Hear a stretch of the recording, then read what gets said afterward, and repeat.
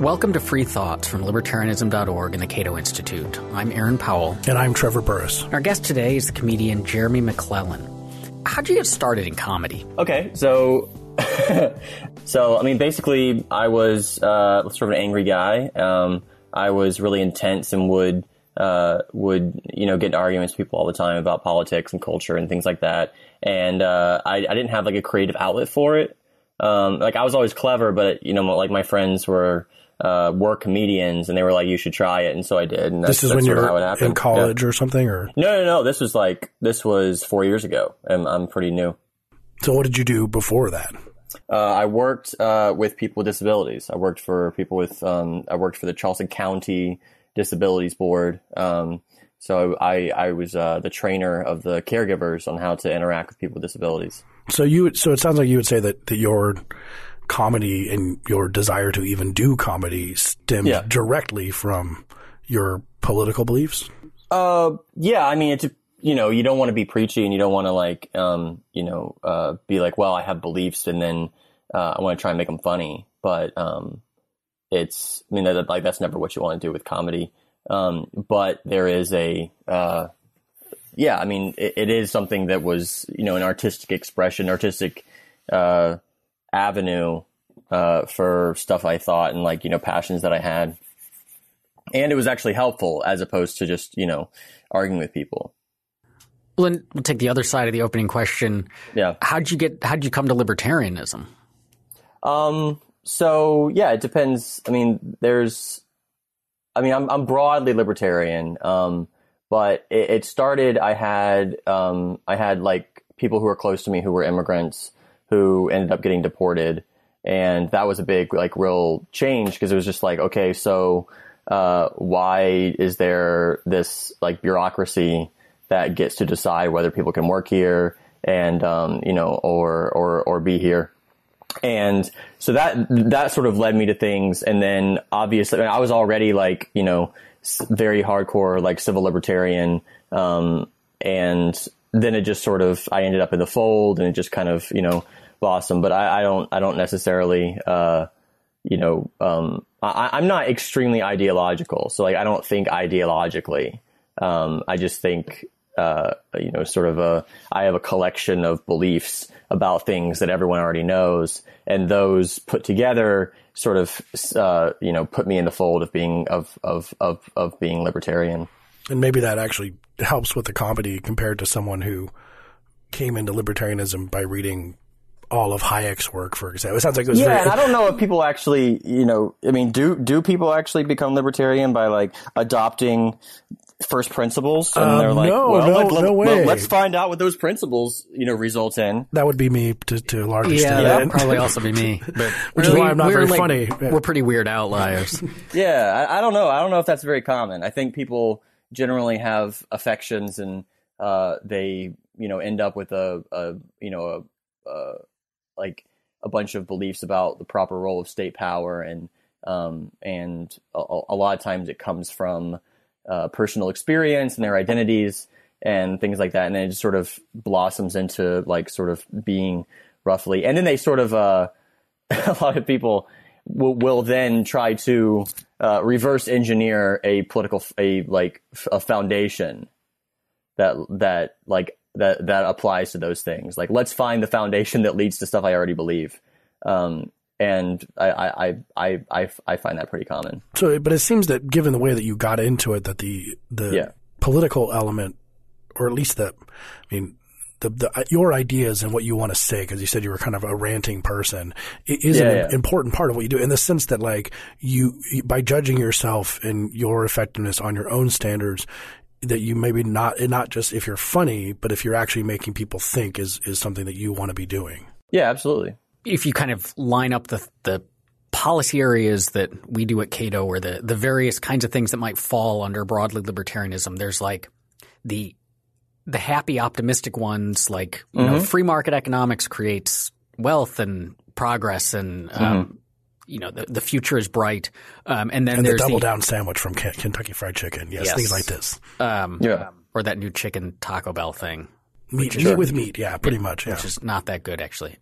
But then there's the the grindingly depressing side, which is the immigration stuff and the a lot of the foreign policy, and so it sounds. I mean, a lot of what you talk about is in that grindingly depressing side. Yeah, but it's also in defense of something that already exists. I mean, there already does exist, peaceful interactions between cultures, and immigration already exists. Interactions between people of different countries already exists, and those things exist and are wonderful. And religions coexist all the time, for the most part. And then there are the enemies of that.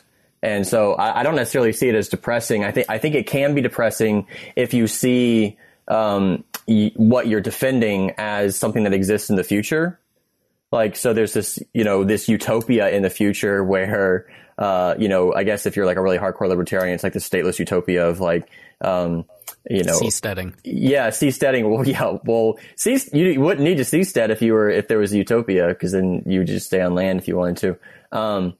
That would be true in the future. And even like, Marxists, it's like, okay, there's this thing in the future that we need to defend. And like, there's, a lot of like really hardcore Muslim people who are like, there's this caliphate in the future we need to defend. But like, and even like Christians, like I'm a Christian, and like there's ways of talking about like the kingdom of God that are like, okay, it's in the future. There's heaven in the future. We need to like make that happen. And I think that's very destructive. I think all of those types of things are very destructive. I think that, you need to be defending something here now.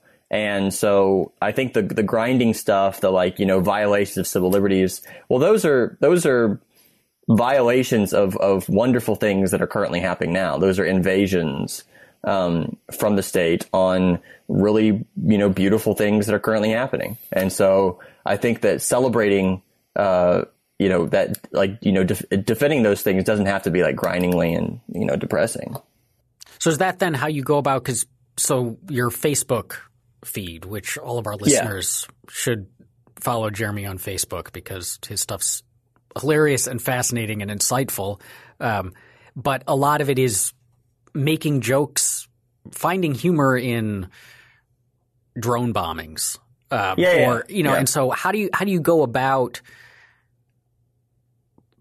making that kind of stuff funny, making, or finding jokes, ways to make jokes about these horrific things? Because often we kind of stay away from that. Like there was that, after September 11th happened, there was like the, is comedy dead now? And, the Onion didn't publish for a little while. It was like inappropriate. Right. So how do you approach like you weren't allowed to joke about the shoe bomber. Yeah. Or anything like that. Maybe by the time we got to the underwear bomber, we were okay on that one. Yeah, but like the shoe bomber was like a few months after. Yeah. And like you weren't allowed to like, it was like too soon. And like, no one was allowed to make the joke that like, finally a Muslim achieved like making everybody take their shoes off. Or like, I knew those Reebok pumps had a fatal flaw in them. That was the one I just came up with. Do comedy for 4 years and then eventually you get good at making jokes. But I mean, it's sort of hard to explain. Do you think of people like George Carlin? He would seem to be the most obvious kind of influence. Yeah, I mean, I don't rant when I do stand up. I mean, it's just all jokes. But I mean, he certainly does, and I don't really model myself after any one particular comedian. But in terms of the kind of awareness, because George Carlin was trying to make a point. I mean, he wasn't just trying to be funny, it seems. And I mean, and it just comes out of who you are. I mean, if you are really passionate about this kind of stuff, it's weird to not have it influence your comedy at all. Like I have a friend who's a comedian who's like really into conspiracy theories and like really believes them and like really into like InfoWars and stuff like that. And his comedy is not even anything close to that. And it's really weird. Like to me, it's really weird because I'm like, dude, why don't you talk about that kind of stuff? But he doesn't. He's just all like, nice comedy. But for me, it's all one thing. Like my comedy, my political viewpoints, my approach to religion and culture, and how I make a living. Like my entire life right now, finally, I think feels at least like one thing. You mentioned earlier that you're a Christian, and that raises one of the kind of interesting things about your career right now, which is you're a white Christian guy who is big on the Islamic festival circuit. Yeah, I have a lot of gigs with not just Islamic festivals. Like there's only one, I think, festival that's it's Muslim Fest in Mississauga, but there's a lot of Muslims, like Muslim student associations or big Muslim organizations that have me perform. Yeah. So how did that happen?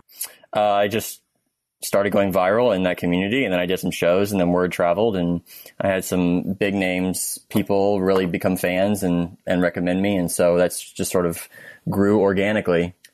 What kind of reaction, not so much in terms of the crowd applause, but in terms of the fan interaction especially from the Islam community, the Muslim community, in terms of what you're offering them beyond laughs? Do you get some good feedback along those lines? Sure, yeah.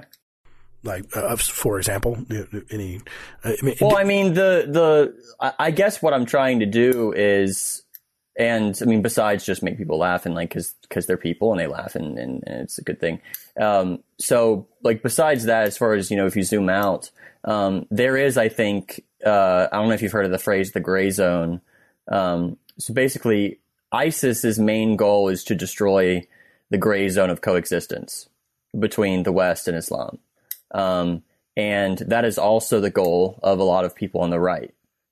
Is to destroy that murky, complicated, the everyday gray zone of coexistence that, everyone has to be either jihadists or they have to be, extremists like the alt-right type, very far right people. And the vast majority of people on the planet are not those things. And they just coexist. And I think that defending that gray zone is extremely important. And, if I can do that through comedy, then I think that's very worthwhile. So you're fighting ISIS. I mean, I don't even mean that. Absolutely. I have more. If you go by the CIA's, stats on how many people are members of ISIS, I have more followers than they do. So. Oh, that's pretty good. So I think we can win.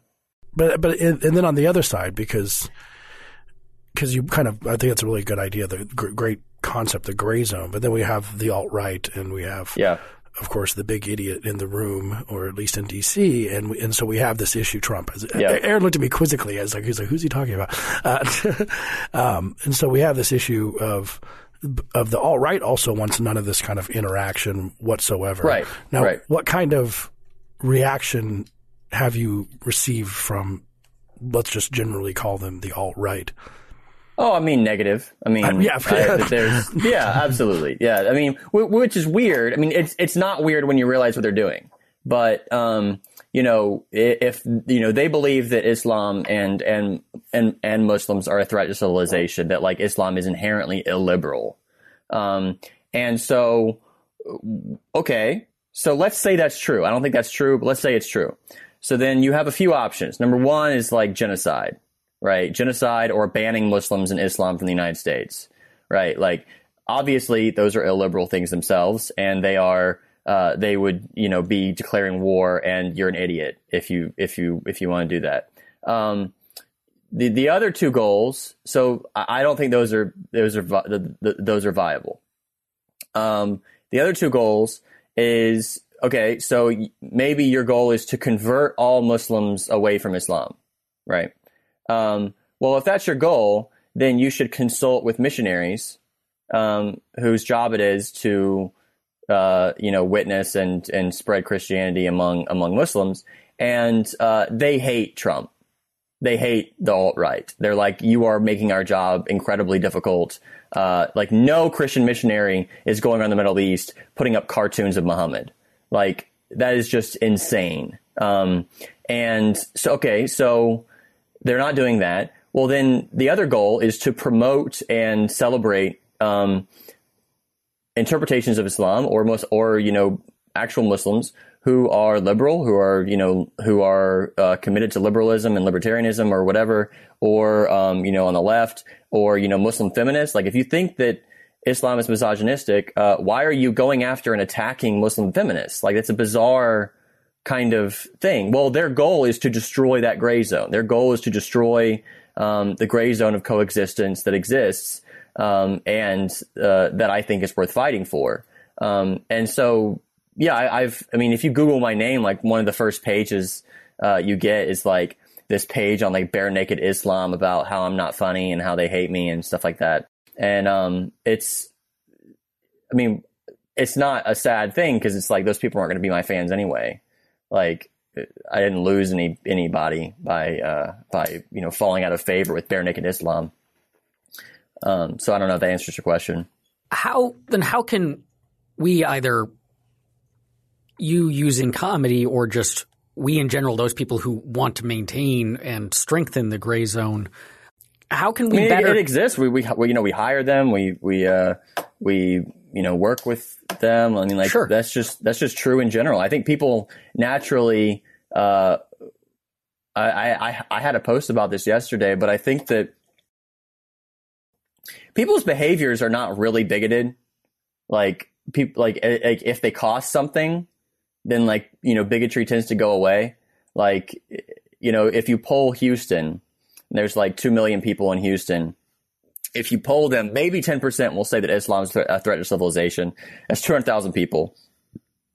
If you then go to like an anti-Muslim protest in Houston, it's like 8 people. Okay. So like and it's like nice outside on a Saturday. So like there's really no reason why people shouldn't be there. Like, so it either means that they don't really believe it, or they're like the worst National Guard ever. And they're like, okay, well, we're being invaded, but I do have to drop off Madison at soccer practice, and so I can't come. Like, it's really weird. And so I think most people, even like the most racist people that I know, or like the most Islamic people, Islamophobic people that I know, they behave decently to people like of those, like, they have bad beliefs in their heads. But they don't actually try to, like, I've never seen someone try to deport an immigrant. Like, just like physically, like drag them themselves, out. Like, you find an immigrant next door, you go there. I mean, that does happen sometimes. There are hate crimes and there are domestic terror groups taken into their own hands. Those people are a tiny, tiny part of the population. However, like half the population will vote to have someone else do it. And so, the idea that I have is just like, in economics, there's your revealed preference and your stated preference. And your stated preference, for I'm sure you know this, but like, for listeners, your stated preference is like your Netflix queue. It's like the stuff you say you want to watch. And then your Netflix history is like all the stuff that you have. Like, that's your revealed preference. So my stated preference is that I really want to watch documentaries. My revealed preference is that I want to watch It's Always Sunny in Philadelphia. Those are basically, that's like the distinction. But government is the way that we enact our stated preferences. And so people in general, I think, live in that gray zone. I mean, even people who like have bad thoughts or like have negative opinions, like, they go and eat at at places that are made by immigrants. They will, if they meet the right one, sometimes fall in love with someone who is an immigrant. Like, all that stuff gets overpowered pretty easily once you, so, you don't really have to encourage people. Sometimes you do, but like, to interact with people who are different than them. I think we just do. As you were saying this, something occurred to me I'm curious about, but let me try to talk this out because I'm not sure that the idea is all that clear in my own head. But so social media, which has been, that's where people, when you're looking for racism and you're looking for evidence of the existence of the alt-right, or you point to social media. But social media strikes me as like a medium that is largely performative.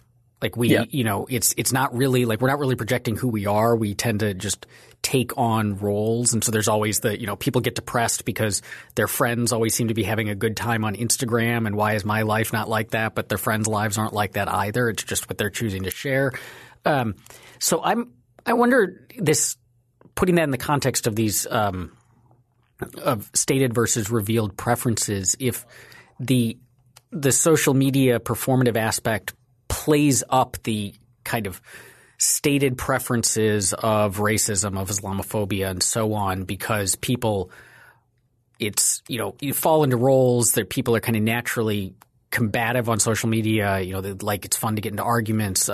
It's trolling. And so how much of this rising wave of, right-wing ugliness isn't really real? It's just people kind of playing roles and having fun on social media? Well, it's not real in a sense. So, I mean, okay, so yeah, those are like cheap beliefs they have. They are, performative type things. But the problem is that when they vote, so like that stuff spreads, and when you vote, that it's the same thing. You're expressing a cheap belief. You are expressing that, and so you don't have to worry about like. I mean, I don't think that with the rise in Islamophobia on the internet, I don't think that people should be extremely worried about like a giant rise in hate crimes. So like people actually going out there and doing it themselves. There is some, I've talked to Muslims who work for the FBI, who are like, okay, there is a rise. There has been a rise, but it's not nearly as big as the media makes it out to be. It's a combination of hysteria and hoaxes. And so I don't think people should be like terrified to go outside, and because people are going to take it into their own hands, but they will vote, and they will support the government doing it. So even if it's performative online, I still think that people, who, like, let's say you're performing, that you want to build a wall, right? And like, some of that is because you think you should build a wall. Some of that is like, cause it feels cool to say build a wall, and, it pisses people off to say build a wall. So you do it. Okay. Well, that means that you're probably not going to yourself go and build a wall. You're not going to do anything. You're not going to donate to build a wall, maybe. But you will vote to have it build a wall, and you'll be happy if the government does it. And so I think it's real in the sense that it causes people to change their attitudes towards government. But I don't think it's real in the sense they're going to like go out there and do it themselves. What advantage does humor have to changing people's beliefs? And I mean in two ways. A comparatively to persuasive essays and things like this. And then B, is there an advantage that maybe libertarian humor uniquely has, or that there's a unique way that libertarians can make perceptive observations that maybe a lot of people might agree with but not realize? Well, I don't know. I mean, I don't know if I do libertarian humor. I don't like putting adjectives before comedy or anything. But I think that it's sort of like saying Christian rock. Like if you define yourself like that, it's like your music is going to suck. But so I'm trying to think. Well, for example, it has struck me. I mean, regarding the first question was what unique way can humor change people's beliefs compared to okay, so yeah, I don't know if humor. It's good to like plant seeds and to break open people's misconceptions and make fun of things. It's if you have a strong message in your comedy, then I feel like people realize it and their immune system kicks in and they reject it if they don't agree with it. So I think that your first goal should be to be funny. And your first goal should be to like explore issues, and like way down on the list is it to like change someone's mind who is in there. And I mean, so you don't necessarily have people in the audience who are just like, I never thought of it that way. Now I believe that. It's much more subtle and sort of behind the scenes in their subconscious. And that's the second part of the question was about, because I one reason I've enjoyed your stuff so much is because it has upset me to some extent why there weren't many libertarian comics. And it's not so much, I agree with you, saying you're a libertarian comic is somewhat means you're probably going to suck, but that because we're somewhat, we aren't as biased about political parties, for example, and we're able to see the absurdities in government. Because I think, for example, that Dr. Strangelove is a wonderful libertarian comedic movie, but it's not trying to be. And now we've seen all this sort of mini shows have come out, particularly like Veep and to some extent Parks and Recreation. I mean, I think Veep is basically a documentary it's the most accurate DC show. And everyone thinks this stuff is funny and you shouldn't take government very seriously. Right. But then of course they do, which is right. Odd Then of course they do. Right. So you can enjoy Veep and that's fine. Like, I mean, you don't want people to like only find you funny if you agree or if they agree with you. I mean, that's death for art. People should be able to appreciate it. I mean, because otherwise it's just propaganda, and it's not art anymore. So yeah, that's interesting. I mean, I don't know. Like, I think that there are people who, yeah, I don't know. Well, there are always. Yeah, no, but you're right. I mean, like, I remember when I was at the Students for Liberty conference, Stephanie Slade from Reason tweeted that there's a guy on stage and he's actually funny. Yeah, exactly. So I started putting actually funny hyphen Reason magazine. Actually funny, Jeremy McClellan. Actually funny in quotes, and then Reason as next to my face on like posters and stuff like that. Like that was my review from Reason. I mean, I don't know. I think that if you set out to, I have these principles and I need to make them funny and get my audience to convert to, like, that's just awful. Like, I think that, but I think that if you're funny, then it just sort of comes out. And if you're passionate about something, it comes out. And I'm not necessarily passionate about, I like about an ideology. Like, I'm passionate about, like free immigration, and I'm passionate about, ending war, and I'm passionate about, civil liberties and things like that. So those are the things that sort of animate my my comedy. So, do you have any favorite heckler stories? I figured there's. Any good alt-right heckling or of the sort? No. I mean, even like the alt-right, like, if you meet someone who's in the alt-right, they're nice. Like, in person, like, everyone's nice in person. Like, people are just assholes online. Like, and, unless they're performing for someone else, they're generally nice. But I did make, there was a comedian who was a Trump supporter who, he wasn't very funny at all. And, he would like sing songs on a guitar about like a terrorist blowing themselves up. And it was like, it wasn't funny. And there were like Trump supporters in the audience who didn't think it was funny. Like, this guy was just like, he would come to the open mics. He wasn't getting booked or anything. And, he would wear like a propeller hat, like beanie thing like on his head. Carrot Top or something like that? Yeah. Well, I mean, something, it was weird. And so, he performed that with his propeller hat, and then I was hosting. And so, I got up after him and I said, I love the idea that you were getting ready to come here. And then like, you're a Trump supporter and you were trying to decide which hat to wear. And you were like, well, I don't want to look ridiculous. So I'm going to wear this hat. And he got really, really upset, and not in a normal way. Like, he posted like every day on Facebook something about me. He like got pictures of me on the internet, like off the internet, and like posted like memes of me, and like said that he had this whole conspiracy that like I was the reason why he wasn't making it in comedy. Like, it was this very bizarre thing. Like, he was like, I had nixed, and like, I'll book Trump supporters. Like, if a Trump supporter is funny, I will book them on a show. Like, that doesn't matter to me. But he was like, yeah, so he and some other people were just like, it became this very, very awkward thing. And I didn't respond. I had all my friends, they were responding. They were like, dude, this is making you look ridiculous. But he was like, I used to be a Marine. I have a gun, and like all this stuff. And like, it got really weird.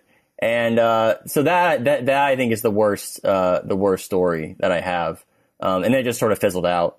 And I remember I was like, let's get a beer. And I went and got a beer with him and we talked it out and everything was fine. And then the next day he was back posting again, the exact same stuff.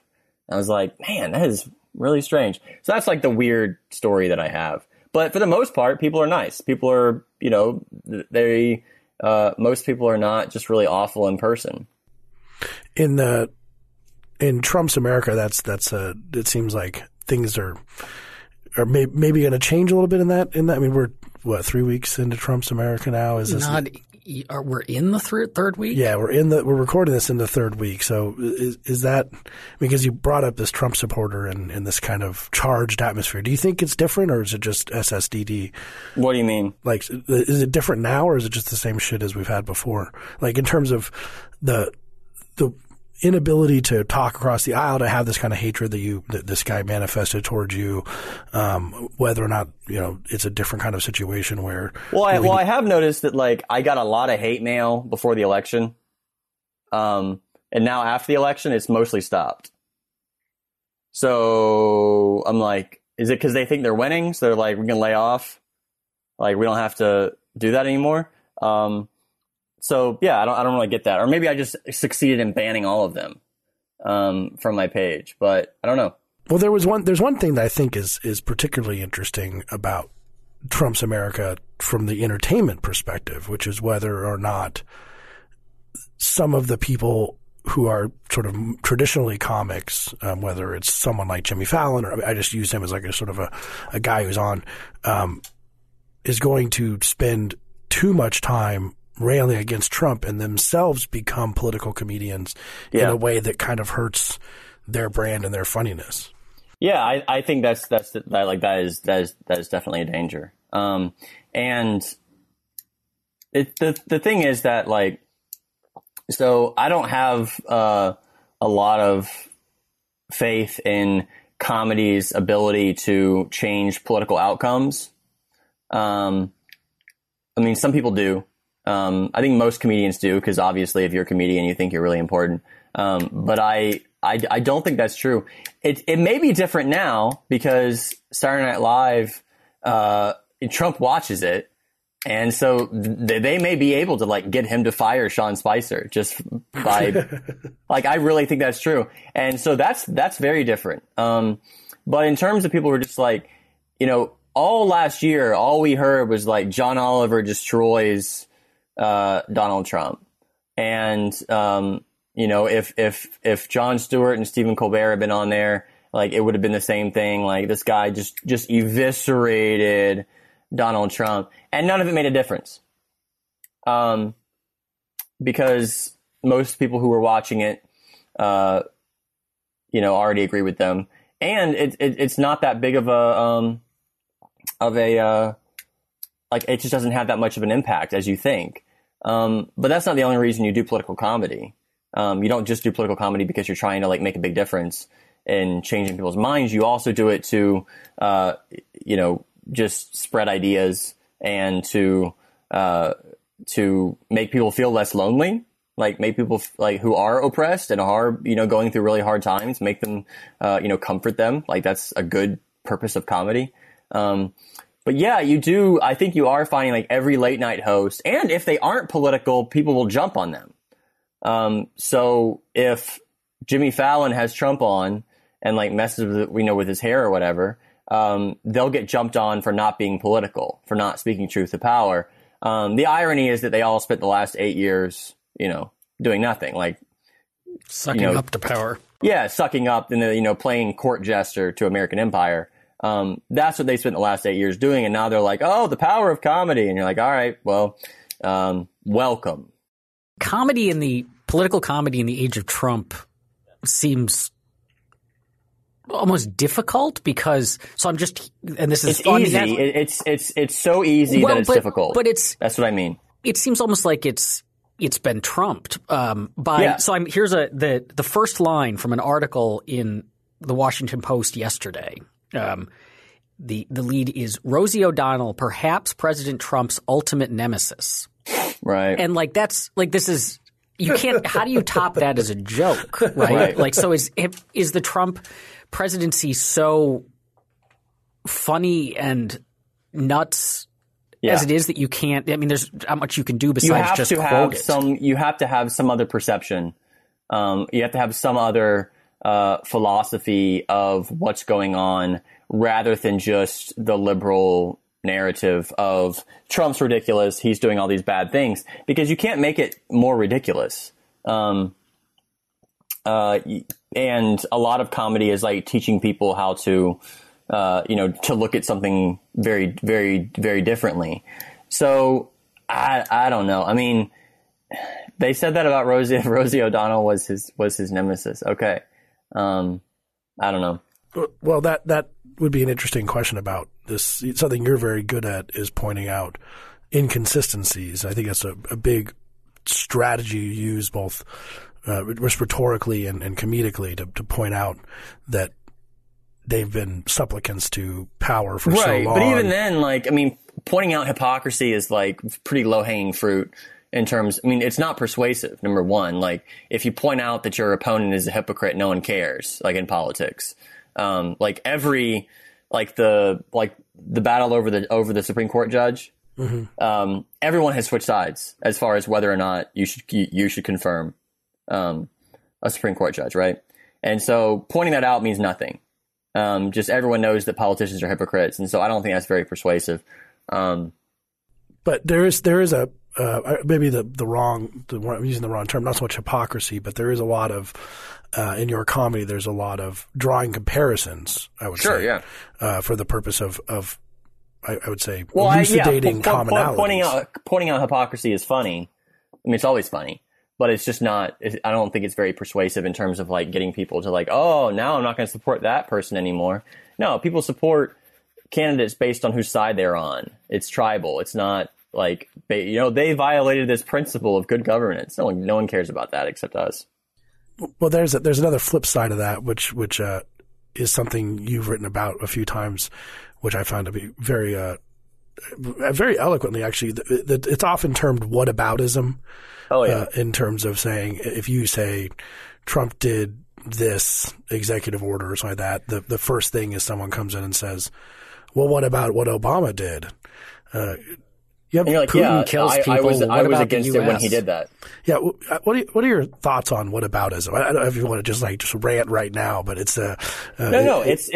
It's frustrating because most people are on autopilot, and I understand that's the nature of it. If something that I post goes viral, because then people who have no idea who I am will then comment, and they'll be like, "Yeah, well, you didn't say anything about Obama's drone strikes," and you're like, "You have not known me for the last 8 years." I have been saying stuff about that pretty consistently. And thankfully I have enough fans now who will jump in and say that and be like, you're an idiot. He's been talking about that for the last 8 years. And I'm like, okay, good. So I have enough people who know me who I don't have to police that stuff. But it's a good, I don't know. It's a good thing to say sometimes. But what's the hope? The hope is now is the time we convince Democrats that government, that Trump shouldn't have all this power, right? So if we can really hammer it home to them that, that they're the reason that Trump has all this power, which they are. Obama could have done a lot in his 8 years to decrease it. Then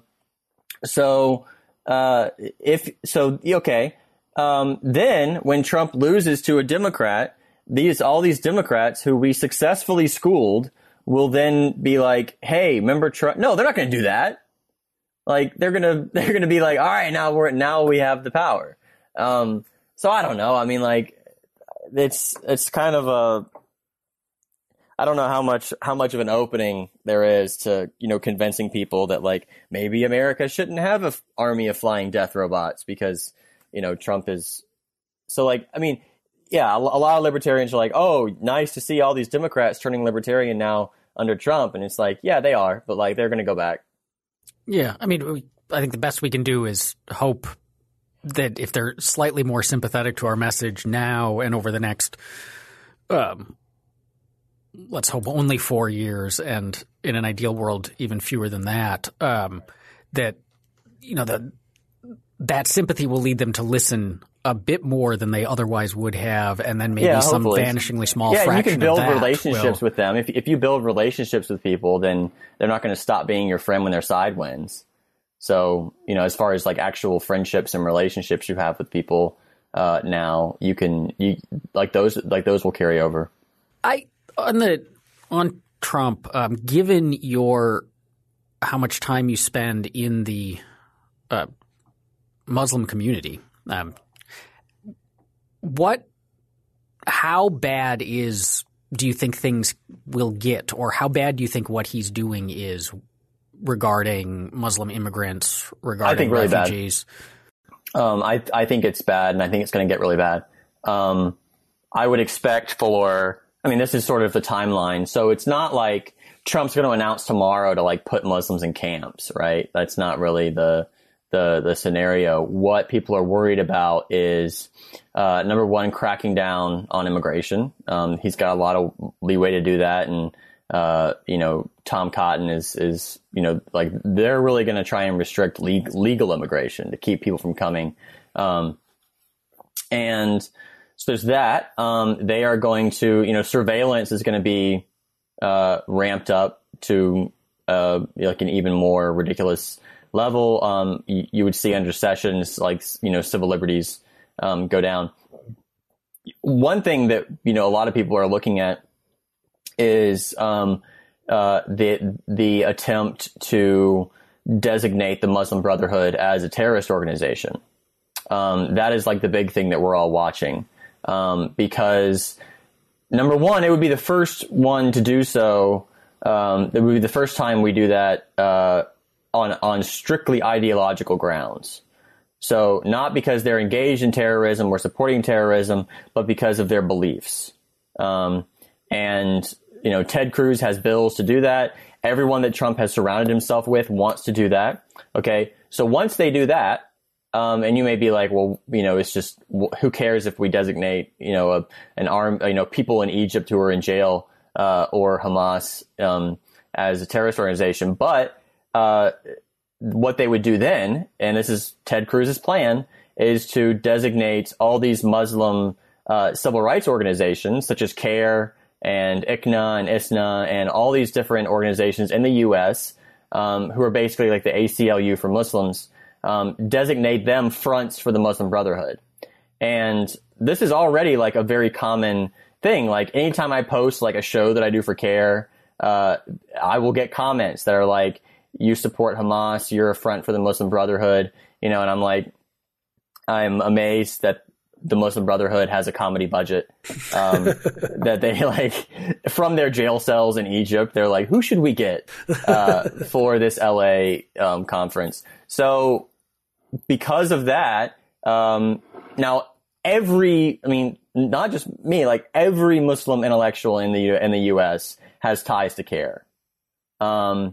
And because they've done work for them, because they've donated to them, like it's where it is. It's like every black activist and black intellectual has some ties to the NAACP. Like it's just sort of a natural type thing. I have like conservative Muslim friends who have done stuff for CARE. So basically, then every single Muslim intellectual in the country would have ties to a terrorist organization. And this could all happen very, very fast. Like everything I'm saying now could take like 2 weeks to do. And then there's just this giant chill on donations to CARE or support for CARE. Maybe none of this will happen, hopefully none of this hopefully none of this will happen. But, that is, and then you have just straight up McCarthyism, where, why are you bringing on this person who has, ties to a terrorist organization? And then everyone becomes a terrorist. And then you have, mass surveillance and civil liberties, being restricted, and, civil forfeiture, asset forfeiture of, people who have done work for CARE, or who get paid. Like, it could get really, really crazy, really, really fast. And then like I guess the ACLU could step up their efforts, but like, CARE is the group that like, if a Muslim gets accused of something, they can go and get representation. Or, if there's a civil liberties issue, like CARE is the one that does that. And so because of that, okay, so then now you have a giant wall drop in terms of, and so then after that, you can do anything. And during that whole darkest timeline future, which unfortunately I think I find that incredibly plausible. Fairly likely. What will you be doing, and what should comics be doing if they care about? They should be. I mean, I'll be doing what I am still doing. I'm not terribly worried about myself. It's just, whatever happens. But I mean, comedians should be supporting CARE and should be supporting these groups that are under attack, even if you don't agree with them, even if you don't, but it's like those are the people on the front lines of civil liberties of Muslims in the U.S. And if you, I think, it could happen pretty fast. So what do you say to the people who hear what you're describing as a possible timeline and think, well, that's what's needed. We need to crack down on this because Muslim immigration is a threat. And then they'll often say, look at Europe, with its populations that have not integrated and the violence we see there, that concern, like there's a level, like a lot of it is bigotry. But then there's a lot of just fear that may be rational or irrational, but it's genuine. So what do you say to those Americans who think, we need to be careful here? Okay. I don't know. It's just so far separated from my own experience with the Muslim community that the only thing that I can do is just show them that gray zone and be like, look, this is what's happening. This is like, there are crazy people on either side, but like, this is what's happening. And if you attack that gray zone, then, and this is ISIS's goal, is to get the West to declare war on Islam and to attack that gray zone, which they hope will drive more Muslims to ISIS, to their caliphate or whatever. And like, so I mean, don't do what they want you to do. In terms of Europe, I just got back from a tour of UK, but, I wasn't in like Germany or these, places that are like more close to that. But, it's a hard situation and I don't envy, them, but there are reasons why America is so good at assimilating immigrants. Even though every time there's a wave of immigration, everyone's like, no, they're not going to assimilate. And it's like, or integrate. I don't like the word assimilate, but integrate. Then, part of it is like, barriers to entry into the economy. A lot of people who immigrate to Europe can't find jobs. Like they're legally not allowed to have a job. And so then what do? You end up in a ghetto and, doing stuff off the books. And those places are pretty ripe for radicalization, just like refugee camps are ripe for radicalization. So for listeners who want to find your stuff and follow you, where can they find you? And then what can they expect to see when they follow you on Facebook or otherwise? Well, yeah, it's just Jeremy McClellan Comedy on Facebook, and then Jeremy McClellan on Twitter. It's with 1C. I just talk about politics and talk about religion and culture and all that stuff. Thanks for listening. This episode of Free Thoughts was produced by Tess Terrible and Evan Banks. To learn more, visit us at www.libertarianism.org.